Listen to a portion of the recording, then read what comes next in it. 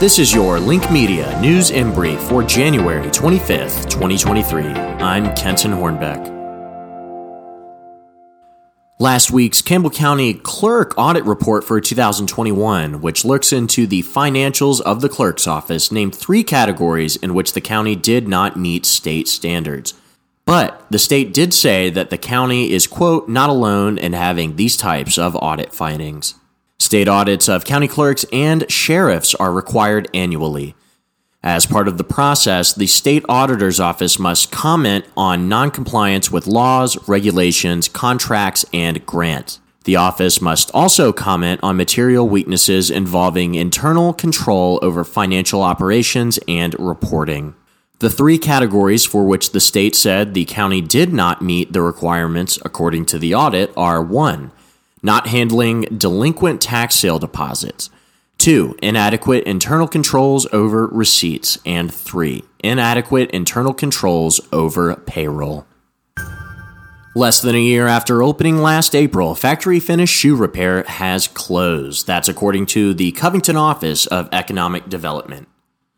Factory Finish came from the mind of James Napier, a professional cobbler, musician, and the son of the late Frenchman Napier, who was a longtime business owner and leather repairman in Covington. Factory Finish was a continuation of Frenchman's business, with James wanting to carry on his father's legacy within the city. Napier's shop was located at East 7th Street inside the doctor's building, which was less than a block away from his father's shop, Frenchman's Shoe Repair, which was located on Madison Avenue next to the former Covington Chili Parlor. A semi-truck's trailer top was peeled off while trying to travel through a railroad tunnel on Tuesday.